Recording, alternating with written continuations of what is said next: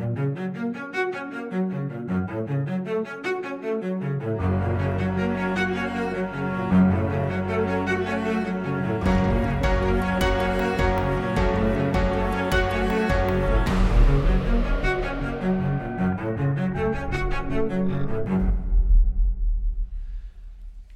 good morning. How are we doing today?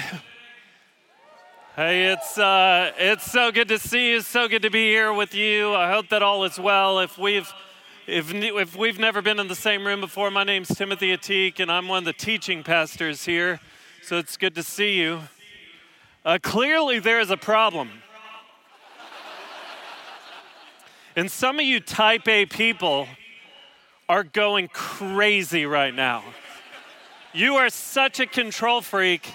You don't know a thing about audio visual, but you are about to get up from your seat and go find somebody, fire them, and try and fix it yourself. So here's the thing, something is out of sync. The audio and video, when they aren't synced up, can be really uncomfortable, right? That was intentional, by the way. When things don't sync up, you know what happens? You know what the result is? The words coming out of my mouth don't match my movements.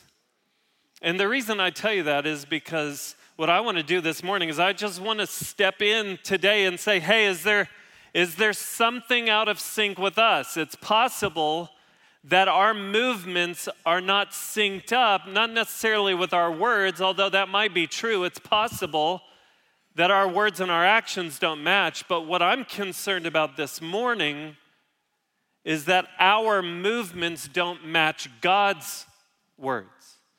That God has spoken and that God has shown us what he cares about most through the words that he has given us through this book. And our movements are not responding or in sync with his words. And there's a lot of different directions I could go, but this morning, where I am most worried that we are out of sync with God is when it comes to God's heart for the nations.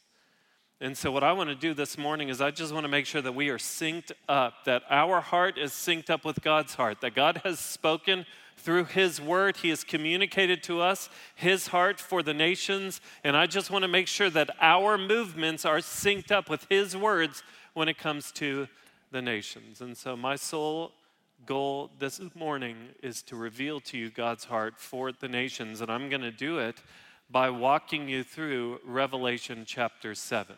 Revelation chapter 7 is where we're going to be. If you've been with us for a while, you might be thinking, I thought we were studying Genesis. We are studying Genesis, and I'm going to show you how what we're talking about this morning has everything to do with where we've been in Genesis. But for now, I want to take you to Revelation 7. So if you have a Bible, you can turn there. And before we even read it, I just want to let you know I have 2 points that I need you to grasp this morning. Okay, two truths. They are 2 truth statements. They are sentences. So if you're someone who is into teaching points, you're going to be like, why are you giving me sentences? I need bullet points. Now I'm going to give you 2 sentences, and then I'm going to break them down into bullet points. Here's the first truth statement. Heaven will be filled with the nations because Jesus has secured salvation for the nations. The second truth that we're going to see this morning is this: God has eternal plans for the nations. Therefore, our earthly plans must involve discipling the nations. 2 truth statements. I'm going to repeat them a lot during the day, and the goal is for us to take each of those sentences and break them down into 2 separate parts, okay? Revelation chapter 7, let me read you verses 9 through 17. Here's what it says. It says, after this I looked, and behold, a great multitude that no one could number from every nation, from all tribes and peoples and languages, standing before the throne and before the Lamb, clothed in white robes with palm branches in their hands and crying out with a loud voice, salvation belongs to our God who sits on the throne and to the Lamb. And all the angels were standing around the throne and around the elders and the four living creatures, and they fell on their faces before the throne and worshiped God, saying, Amen. Blessing and glory and wisdom and thanksgiving and honor and power and might be to our God forever and ever. Amen. Then one of the elders addressed me, saying, Who are these, clothed in white robes, and from where have they come? I said to him, Sir, you know. And he said to me, These are the ones coming out of the great tribulation. They have washed their robes and made them white in the blood of the Lamb. Therefore, they are before the throne of God and serve him day and night in his temple. And he who sits on the throne will shelter them with his presence. They shall hunger no more, neither thirst any more. The sun shall not strike them, nor any scorching heat. For the Lamb in the midst of the throne will be their shepherd, and he will guide them to springs of living water, and God will wipe away every tear from their eyes. We're reading from the book of Revelation. That word revelation, it's the Greek word apokalypsis, which is where we get our word apocalypse from. What's interesting is the word revelation, it means unveiling, which means that the book of Revelation exists to reveal something to us. That might sound surprising because if you've ever tried to read the book of Revelation, it feels like the book is trying to conceal more than it's trying to reveal, because it can be really difficult to understand. But Revelation exists to reveal something to us. Today, what it is revealing to us in chapter 7 is God's heart for the nations. Now, when you hear me use the phrase or the word nations, I want to make sure you know what I'm talking about. I'm not just talking about the roughly 200 countries that the United Nations acknowledges. What I'm talking about is I'm talking about people groups.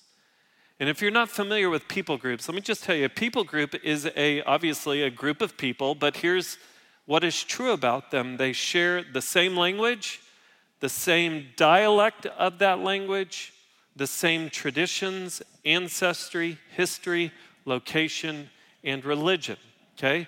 People estimate that there are anywhere between 11,000 and 24,000 people groups in the world. And when Revelation 7 says that there will be people from every nation, tribe, tongue, and people, it is talking about people groups, which means that it is God's intention for there to be people from every people group on the planet in heaven one day. And so what I need to do is I need to just show you God's heart for the nations, and my hope is that today might shape your trajectory in the way that you engage with the nations. The first true statement that I want you to lock in with is this: heaven will be filled with the nations because Jesus has secured salvation for the nations. So let's just break it apart. Let's start with the reality that heaven will be filled with the nations. Where do I get that from? I get that from verse 9. Did you see what it said? It said, after this, I looked, and behold, a great multitude that no one could number from every nation, from all tribes and peoples and languages, standing before the throne and before the Lamb, clothed in white robes with palm branches in their hands. So John gets a vision of the throne room of God, and what does he see? He sees heaven filled with the nations. And I think it's really interesting that he says that there's a great multitude that no one could number.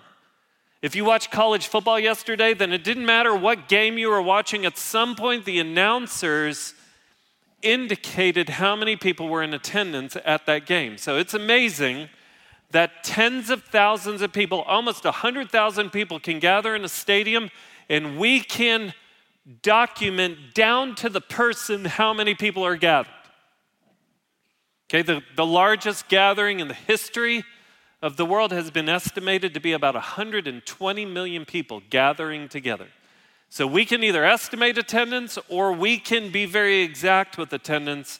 But John gets a vision of heaven, the throne room of God, and it's clear, hey, you would be a fool to even try and estimate how many people are there. It is a great multitude that no one could number, and it is a gathering made up of the nations, people from every nation, tribe, tongue, and people. Now, if that is true, here's the implication. And some of y'all aren't going to like hearing this, but I'm just going to say it.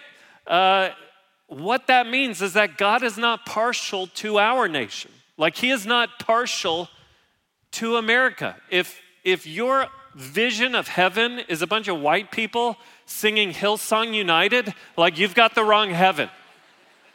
Like if when you picture heaven, like all of the people from other nations that don't speak English, if in your picture of heaven, they're all wearing those museum headphones that translates the service for them because English has to be the predominant language in heaven, like you've got the wrong heaven. God isn't partial to our nation. He's actually passionate about every nation. Like one source documented at least 85 different passages in the Bible that expose God's heart for the nations. I'll just give you two. Psalm 46:10, what does it say? It says, "Be still and know that I am God. I will be exalted among the nations. I will be exalted in the earth." Psalm 96, verses 2 and 3, it says, "Sing to the Lord, bless his name, tell of his salvation from day to day." Watch this. "Declare his glory" where? Among the nations. "His marvelous works among all the people." God is not partial to our nation. He is passionate about every nation. And it's interesting because if you were to go and look at statistics, it would almost appear that God's movement is more aggressive outside of the United States than it is inside of the United States. It would almost seem that God is moving in more significant ways outside of the United States. I shared some of these stats with you a few months ago, but I just want to put them back on your radar just to make sure that you grasp how God is moving outside of the United States. In 1979, there were an estimated 500 Christians from a Muslim background in Iran. Today, there are hundreds of thousands, some say more than 1 million Christians in Iran. It is one of, if not the fastest growing church in the world right now, and it is a country where you can be killed for being a Christian.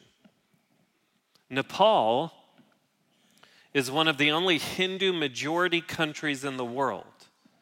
In 1950, there were no reported Christians. Today, people estimate that there are 1 to 3 million Christians, and some have considered Nepal one of the fastest growing churches today. In 1975, there were estimated 2.7 million Christians in China. Today, or a few years ago, the Houston Chronicle estimated that by 2030, so 8 years from now, there will be more Christians in China than in the United States. Today, more Christians live in Africa than in any other continent. By 2050, Africa will be home to almost 1.3 billion Christians. Like God is moving. He is moving among the nations. Does he care about our nation? Of course. But he is passionate about every nation. That's why I tell you, heaven will be filled with the nations. And because of that, I cannot encourage you enough to just make it a priority to get out of the United States sometimes to see what God is doing elsewhere. What I'm not talking about is just vacationing abroad. Some of you are like, check, let's do that. Sounds great. Thank you, Pastor. What I'm talking about is I'm talking about intentionally going and seeing what God is doing among other believers in the nation. Like you need to experience worshiping with other people who are singing to the same God but in a different language. You need to study the Bible with people who have the same Bible, but they're reading from right to left. And they've got just as many highlights as you do, and their Bible is just as worn out as yours is, but they worship and hear from the same God, but in a different language. Like I encourage you to go someplace and just interact with people who have literally never heard the name of Jesus. Like put it on your bucket list. See how many different languages you can worship in before you get to heaven and worship people, or not worship people, but worship God alongside people worshiping God in every language. I've had the privilege of worshiping with people who were singing in in Italian, Spanish, Portuguese, and Arabic. And every time I've had that privilege, it feels like I'm tasting heaven. So let me just encourage you, taste as much of heaven before you actually go there. Get around the nations. Heaven will be filled with the nations. Why? Because Jesus has secured salvation for the nations. Where do I get that from? I get that from verse 10. Look back at it. So this great multitude of every tribe, tongue, people, and nation, what are they doing? Verse 10, they are crying out with a loud voice. And what are they proclaiming? Salvation belongs to our God who sits on the throne and to the Lamb. They are declaring his salvation. Now, what I want to show you is exactly how Jesus secured salvation for the nation. So if you will, turn back one page to Revelation chapter 5. This is where John gets another vision of the throne room of God. And this is an extremely powerful scene in the scriptures. This is going to show us exactly how Jesus Christ secured salvation for the nations. It says this in verse 1 of chapter 5. It says, "And I saw in the right hand of him who was seated on the throne a scroll written within and on the back, sealed with 7 seals. And I saw a mighty angel proclaiming with a loud voice, 'Who is worthy to open the scroll and break its seals?' And no one in heaven or on earth or under the earth was able to open the scroll or to look into it. And I began to weep loudly because no one was found worthy to open the scroll or to look into it." And so all eyes on me. This is such a powerful scene because John finds himself in the throne room and he sees God holding a scroll. And the text is really clear that the scroll has writing on both sides of it, but the scroll is sealed. And an angel is asking a question, who's worthy to break the seals and to open the scroll? And John begins to weep because it appears that no one is worthy to open the scroll. Now, what is the scroll? What's in the scroll? Well, commentator Sam Storms explains that the scroll contains 3 things: the content, the course, and the consummation of history. So the scroll explains how things will end for both Christians and non-Christians. It tells us who wins and how. It explains how God will save us. And if no one can open the seals, then the human race is doomed to destruction. So the question is anyone worthy to bring God's plan of salvation to fulfillment? It appears that there is no one who can do that, and John begins to weep. But then look at what happens in verse 5. It says, "And one of the elders said to me, 'Weep no more. Behold, the Lion of the tribe of Judah, the Root of David, has conquered so that he can open the scroll and its 7 seals.'" And so this elder, this angelic being, interacts with John and says, "Hey man, you don't need to cry. It's actually okay because there is one who is worthy to take the scroll and break its seals." What was the prerequisite for being able to open the scroll? The prerequisite was conquering. And Jesus is the one who is worthy to take the scroll and break its seals. Why? Because he has conquered. What did he conquer? He conquered Satan, sin, and death as the Lion of the tribe of Judah. Now, this is beautiful because John turns expecting to see a lion. But what does he see? Verse 6. "In between the throne and the 4 living creatures and among the elders, I saw," it wasn't a lion, "I saw a lamb standing as though it had been slain, with 7 horns, with 7 eyes, which are the 7 spirits of God sent out into all the earth." And so here's what I need you to see. Who is Jesus? He's the Lion of the tribe of Judah who conquered. How did he conquer? As a lamb that was slain. So this is so interesting because Jesus conquered, but how did he conquer? seemingly by being conquered.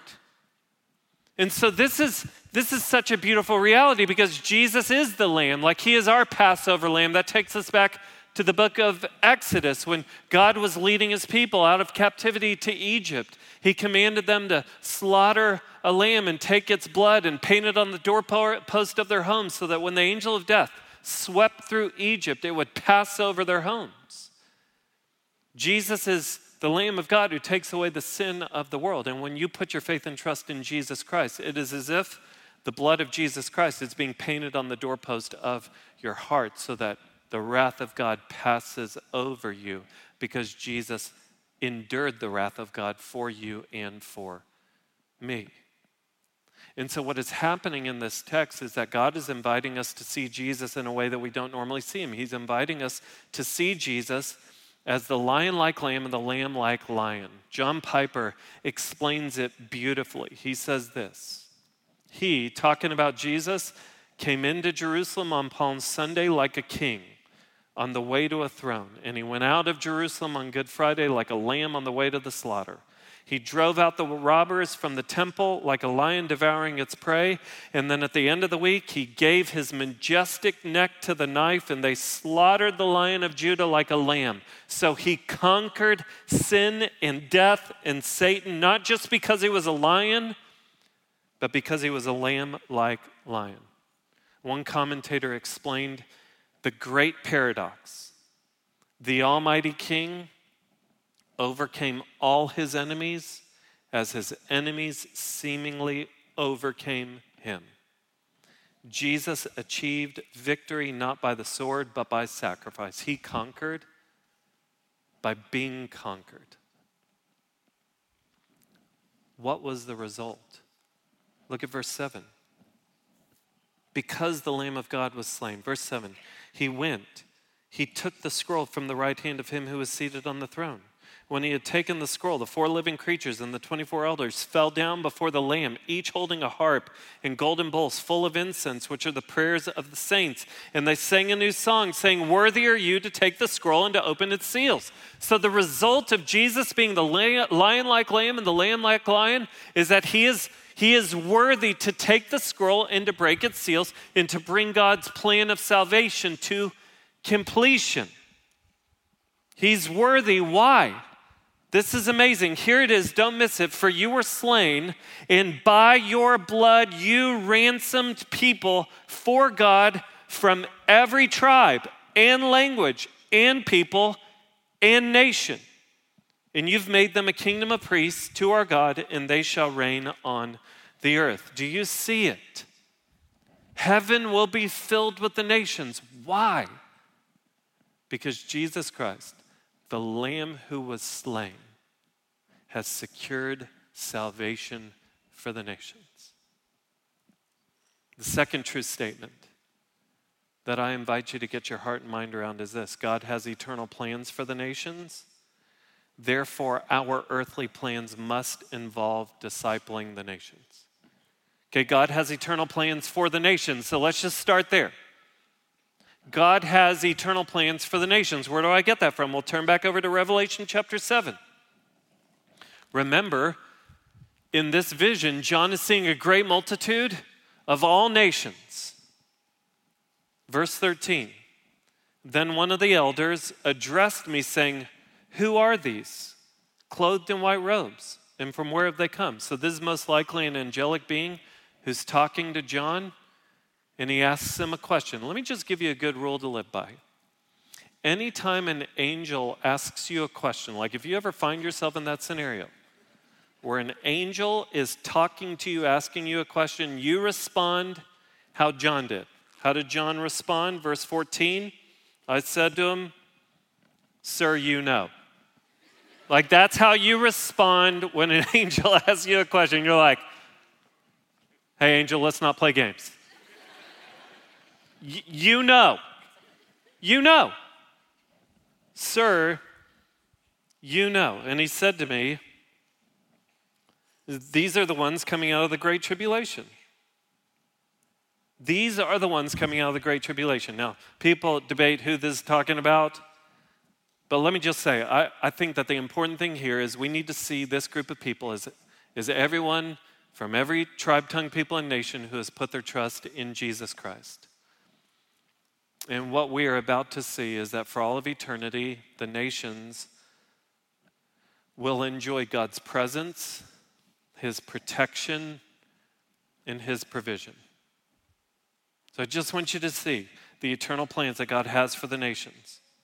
It says these are the ones coming out of the great tribulation. They have washed their robes and made them white in the blood of the Lamb. So you're talking about the presence of God doing a purifying work in those of every nation, which is so important because when you think about what God is doing, when you think about who in this world desperately needs Jesus, the majority of the people in the world who have yet to hear the gospel live in regions of the world where the predominant religion is a religion based on performance, that you have to earn God's favor. And yet a day will come when many of those people who have lived under the oppressive rule of a religion that declares that you perform for God in hopes that He will accept you. One day people from every tribe, tongue, and nation will experience the joy of being washed clean by the blood of Jesus Christ. That they will be accepted by God not because of what they've done, but because of what Jesus Christ has done for them.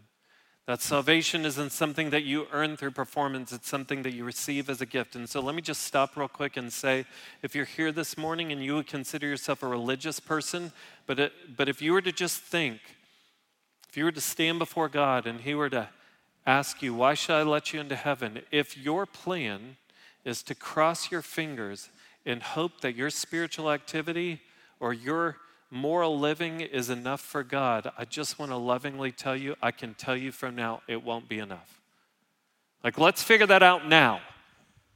Before you find yourself in that moment, let me just lovingly tell you, it will not be enough. It will not be enough. Why? Because the scriptures are clear.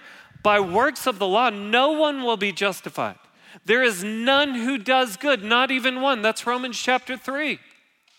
Salvation only comes because of God's grace received through faith. You cannot earn your way into heaven. The good news is you don't have to. You don't have to spend your life trying to be good enough for God. The good news is God has come to you. He has been good enough for you. Receive the person of Jesus Christ and allow His righteousness to be credited to your account. A day is coming where people from every nation will enjoy the presence of God, and they will be washed clean by His blood. Verse 15, therefore they are before the throne of God and serve Him day and night in His temple, and He who sits on the throne will, watch the word, He will shelter them with His presence. He will shelter them. That word, it feels protective, that God will be present with His people from every nation. He will shelter them. And the reason that is so beautiful is you think about every nation in the world that has been torn apart by war. One day, people from those nations will experience peace for all of eternity because of Jesus. You think about where human trafficking flourishes in this world.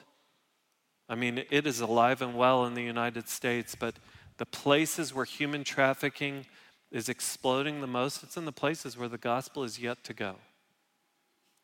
And yet a day is coming where those who have been trafficked will be free for all of eternity. Why? Because they'll be sheltered by the presence of God. God has eternal plans for the nations. You know, if you were to go and just look at statistics, do you know where it's just interesting that the greatest amounts of poverty in our world, the places where where starvation is the greatest reality, the place where human trafficking is most aggressive in our world, it is the places where the gospel is yet to go. And yet, God has eternal plans for the nations. And so verse 16 says, they shall hunger no more. So those who have starved on this side of eternity will hunger no more, neither thirst anymore. Their souls will be satisfied spiritually and physically. The sun shall not strike them, nor any scorching heat. Why? For the Lamb in the midst of the throne will be their shepherd. He will guide them to springs of living water, and God will wipe away every tear from their eyes. I mean, the wording here is so similar to Revelation 21 and 22. What we're getting is a picture here of the new creation, the new heaven, the new earth. God has eternal plans for the nations. People from every tribe, tongue, people, and nation will come, and their souls will be satisfied. They will find rest in the presence, the provision, and the protection of the Lamb of God who takes away the sins of the world. Okay, so if God has eternal plans for the nations, what does that mean for us? Here's what it means. Our earthly plans must involve discipling the nations. That's what it means. Our earthly plans must involve discipling the nations. What's interesting is I told you earlier that it would seem that God is moving even more aggressively outside of the United States than inside the United States. But while there is the greatest movement, at the exact same time, there is the greatest need. While there is the greatest movement among the nations, there is also the greatest need among the nations. I want to show you a map that maybe you're familiar with. It was produced by the Joshua Project. And this map it basically shows the progress of the gospel in our world. So wherever you see green on the map, that indicates that there is a significant movement of the church and the gospel. Where do we find ourselves? We find ourselves in the green. Where are the places that we tend to go if we go on a mission trip? It tends to be the places in the green. What does the yellow mean? It means that there is a presence there. There might be a church presence. The gospel has gone there, but in terms of people recognizing the truth or holding to the truth, embracing the truth, it's waning.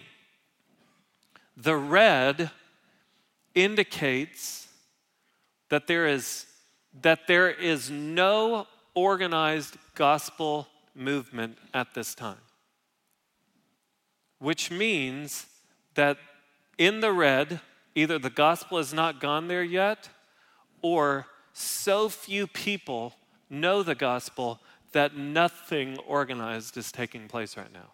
Okay, so if you look on the map, it's known as the 1040 window, which involves northern Africa, the Arabian Peninsula, and the majority of Asia. And so here's what I need you to understand. Please don't miss it. Okay, there are over 3 billion people in the world today who have little to no access to the gospel of Jesus Christ. There are entire people groups comprised of millions of people. I want you to think about this. And out of those millions of people in that people group, not one person has ever even heard the name of Jesus. That should be sobering for us. That should be devastating to us. That there are that many people in this world, over 3 billion people, who have either little access to the gospel or literally no access to the gospel at all. The fact that there are billions of people in this world who have never been introduced to the person of Jesus Christ, that should do something to us. Now, our tendency can be, well, you know what, the Christians, wherever they are, they just need to be faithful where they are. The problem is there are no Christians there to be faithful to share the gospel.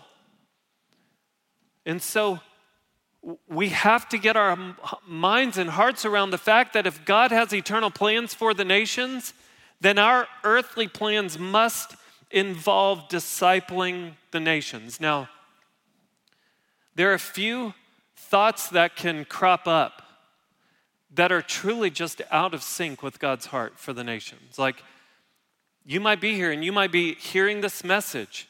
And something in you still thinks this message is for someone else. It's for everyone here.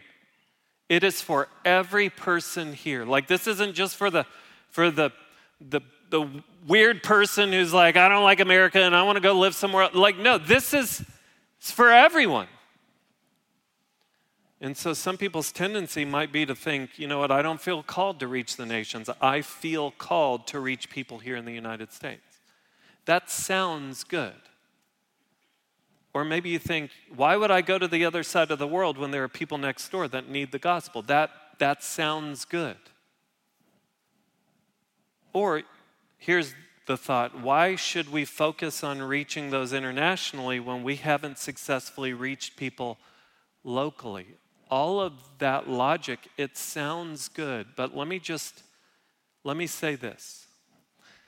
We cannot look in the scriptures and point to a verse that tells us that it is God's plan to save every single person in Dallas. The closest we can get is Timothy, who tells us that God desires all men and women to be saved. But we can't look at one verse and say, it is God's plan that every single person in Dallas is saved. But we can open to Revelation 7. We can turn to Revelation 5. And we can be confident that it is God's plan and purpose to save at least one person from every tribe, tongue, people, and nation. So if there are entire people groups who have never heard the name of Jesus, then it makes no sense for us to turn our eyes and only focus on Dallas when there are people who have never heard of Jesus. When we do that, we are ignoring God's commission to us through Jesus. What does Matthew 28:19 and 20 tell us? It says, go therefore and make disciples of all nations. Like, if you want God to call you to care about the nations, good. He just did. Matthew 28:19 and 20, therefore make disciples of all nations, baptizing them in the name of the Father and of the Son and of the Holy Spirit, teaching them to observe all I've commanded you, and behold, I am with you always to the end of the age. Some of y'all are like, man, what happened to Genesis? This has everything to do with Genesis. Last week we talked about the image of God. You know, when you lift your eyes to the nations, you know what you're doing? You're acknowledging the image of God in the nations. But it's interesting, in Genesis 1, verse 28, which is the verse after what we read last week, you know what God says to Adam and Eve? He says, be fruitful and multiply and fill the earth and subdue it. Have dominion over the fish of the sea and over the birds of the heavens and over every living thing that moves on the earth. Some people think that Matthew 28 is the New Testament counterpart to Genesis chapter 1. What does it look like to be fruitful and to multiply? Make disciples. What does it look like to fill the earth? Make disciples of all nations. What does it look like to subdue the earth? Well, you baptize people and you teach them to do what? To obey everything that Jesus has commanded. See, God's plan should inform our plans. Therefore, our plans must involve discipling the nations. Do you remember how awkward it was at the beginning of today when my words and my movements didn't match? Well, may we not leave here today being people whose movements don't match the words of God. Okay, heaven will be filled with the nations. Why? Because Jesus has secured salvation for the nations. God has eternal plans for the nations. Therefore, our earthly plans must involve discipling the nations. So what do we do with a message like this? I just want to encourage you to do 4 things. And these are for everyone. Number 1, I want to invite every person in this room to begin to pray regularly and fervently for the nations. Pray regularly and fervently for the nations. And I'll give you a really practical way to do it. A few years ago, I was introduced to an app on the phone called Unreached of the Day. Unreached of the Day. It's put out by the Joshua Project. And just each day, you can open up that app, and the Joshua Project highlights one people group that is considered unreached. And it'll tell you exactly how to pray for that people group. And so what does that look like for the Atigues? Well, every morning before my kids go to school, we just gather in our living room very quickly, and I hand my phone to one of my kids who will look at who the people group is of the day, and we take 1 minute and pray for that people group. So I just want to invite you, do it with your friends or your roommates, your community group, your kids, whoever it is. Like, begin to pray together for the nations. Parents, I would encourage you to take the map that I just showed this morning. You can find it at the Joshua Project's website. Show it to your kids. Give them a vision for the gospel and where it's needed on the earth. Pray regularly and fervently for the nations. Number 2, give generously and sacrificially to those reaching the nations. Like, I would encourage you that to be invested financially in someone that is leveraging their life for the sake of the gospel among the unreached. Give generously and sacrificially to those reaching the nations. Number 3, engage the nations here in Dallas. The nations are actually right here in Dallas. Like, UTD has one of the largest populations of international students. You know, 75% of those international students will never be invited into an American's home. We can change that. I mean, we have 120 of those international students in home groups, and we need more volunteers. So if you want to invest in some college students, some international students, we'd love to help you do that. One of our ministry partners, For the Nations, is reaching about 700 refugees right now. Many of those refugees are here from closed countries, meaning that the gospel is not welcome in their country. And you know what? For the Nations has reached out to us asking for more volunteers. So if you want to get involved with the nations right here in Dallas, we can help you do that. And then number 4, seek out an opportunity to go to the nations. Like, we have short-term trips here. We have long-term partners abroad. We'd love to find a way for you to go and at least get a vision for what God is doing. But I'll just tell you this, my hope is that there's somebody here this morning, and God is planting a seed in your heart. That your heart is being awakened to the need for the gospel in those who have never heard it. And so something in you right now is beginning to think, God might be calling me to go. And you might uproot from Dallas, and you might move to somewhere where the gospel has never gone, so that you can be the first person to introduce someone to Jesus. Wherever you're at, I remember being a college student and hearing a college pastor tell me this. He said, you're either praying, giving, going, or disobeying. We want to be fully synced up. Fully synced up. We want our movements to match God's words. One of the best ways that we can get synced up with God is simply by praying to Him. So we're going to do that now. As a body, we're going to pray together. I want to invite my friends Mickey and Tobin up. Mickey is one of our elders here at the church. Tobin is our director of global engagement. This morning, I've stood up here just to reflect the heart of the leadership and the elders of the church. And now we're just going to take a moment, and we are going to pray for the nations so that our hearts are synced up with God's. Let's pray together. Lord, we love you. And I just thank you for the reminders again this morning from TA, from your word. Lord, you're the light of the world. I thank you that you paid for sin, that you conquered death, that you gave us a new hope and a new life, a life now, a life forever with you and each other.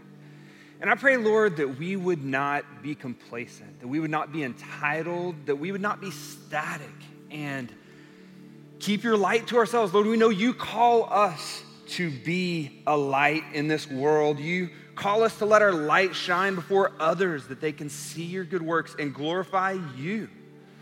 And I pray, Lord, that we would be faithful to live that out here where you placed us, here in Dallas, with so many around us who don't know you. Lord, you placed us in so many communities in Dallas, Lake Highlands, Richardson, Park Cities, Rockwall, so many different neighborhoods, so many different jobs, so many different friend groups. Help us to be faithful to steward those relationships.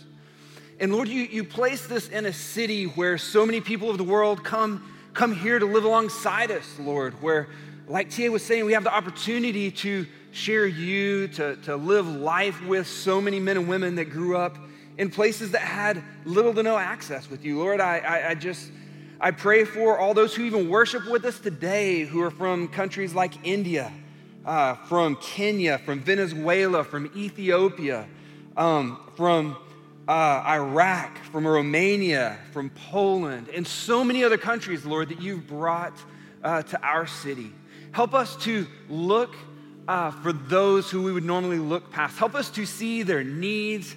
Help us to have a heart that reaches out to serve them and walk along with them, to invite them into our homes. But I pray that we don't start with their physical needs, stop with their physical needs.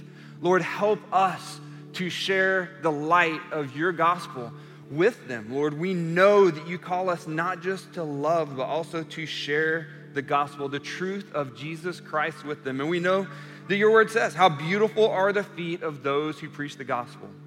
So help us to share words of life in the gospel. Help us to live out transformed lives that resonate with the message that we share, and help us to walk patiently with those who aren't ready to receive you yet, but still need to be loved and hear more about you. And we acknowledge, Lord, it is your power that changes hearts, and it is for your glory. But help us to be faithful as we walk with you today. Father, the Archbishop of Canterbury once said, when I pray, coincidences happen, and when I don't pray, they don't. And I just come before you as a person. I just need to confess and repent. So little that I pray for the world and for the nations and for our missionaries overseas. And Father, I'm going to pray for our church. I think we need to confess that we have not had your heart, and we have not seen what you're doing, and we haven't joined you in ways that you've called us to for such a time as this. And so, Lord, I just beg your forgiveness. Pray that you would heal us as a church and give us a vision, your vision, for what you're doing all around the world. Lord, I pray for our missionaries in South America, hard territory and land and the soil, so much traditions and things that are just kind of left behind of works, and people have turned away from the church, and the church there is probably more insignificant than any other time in the history of many of these countries there. And when I pray for our missionaries there, I pray that you'd give them grace. I pray that you'd give them peace, that they would see your hand moving, that they would know that the only hope is Jesus, and that they would share that hope continually, even in the dark and hard times. Lord, your word says in 2 Corinthians that the reason people can't see is because their hearts and their eyes have been blinded by the evil one. And so we pray that your spirit would move and crush the strongholds there. Lord, I pray for our missionaries in the Middle East. What a place of pain and hurt and sorrow and darkness. Pray for them as they love and work and serve and point people to Jesus. Pray that the people around them would see that the only prophet without sin, Jesus, is more than a prophet, but he's God who's come to bring them from darkness. Pray that you'd watch over them and protect them, and we pray that we would see this amazing fruit of lives changed. And Lord, I pray for missionaries in Indonesia. Again, probably the largest Muslim country in the world. Oppression and darkness and poverty, and they have just been there chugging away, some of them by themselves, because they can't find anybody to come on their team with them. Loving and teaching and nurses and doctors in the middle of a battlefield. and yet your Spirit is moving and changing lives for eternity, bringing people from darkness to light. And Lord, I pray for us as a church that we would be a church that would realize what you're doing in our midst, and that we would join you, that we'd realize that you've called us to be people who listen to your voice and to follow you for such a time as this. Lord, help us. We love you. Friends, I want to invite you just to take a moment in the quietness of your own heart. Just allow the Lord to speak in.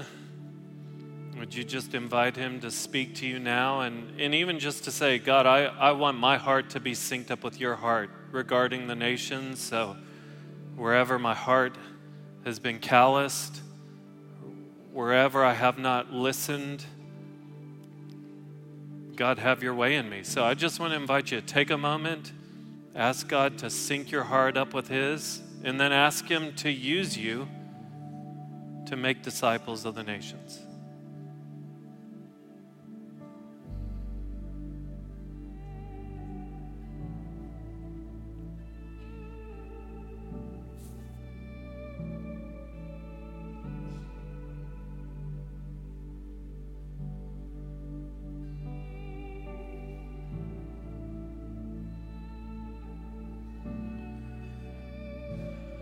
Lord, I pray that you would disciple the nations through the people of Watermark Community Church. I pray that this week, many of us would take steps to engage with the nations that are right here in Dallas. Lord, I pray that you would lift our eyes to begin to see the image of God in those that live on the other side of the globe. Lord, I pray that you would raise up people from this body that would uproot from Dallas to go to the nations and take the gospel where it has not yet gone. Lord, we acknowledge, we affirm heaven will be filled with the nations because you, Jesus, have secured salvation for the nations. And so, Lord Jesus, we celebrate you as the lion-like lamb and the lamb-like lion. I thank you that you conquered, Lord Jesus, by allowing yourself to be conquered. That is how you made a way for every one of us to come into right relationship with you. And it is because of the blood of the Lamb that one day we will celebrate you and worship alongside people from every tribe, tongue, people, and nation. We love you, Lord Jesus. You are worthy indeed. And we sing to you now. Let's stand together and let's sing the words that we just read from the scripture.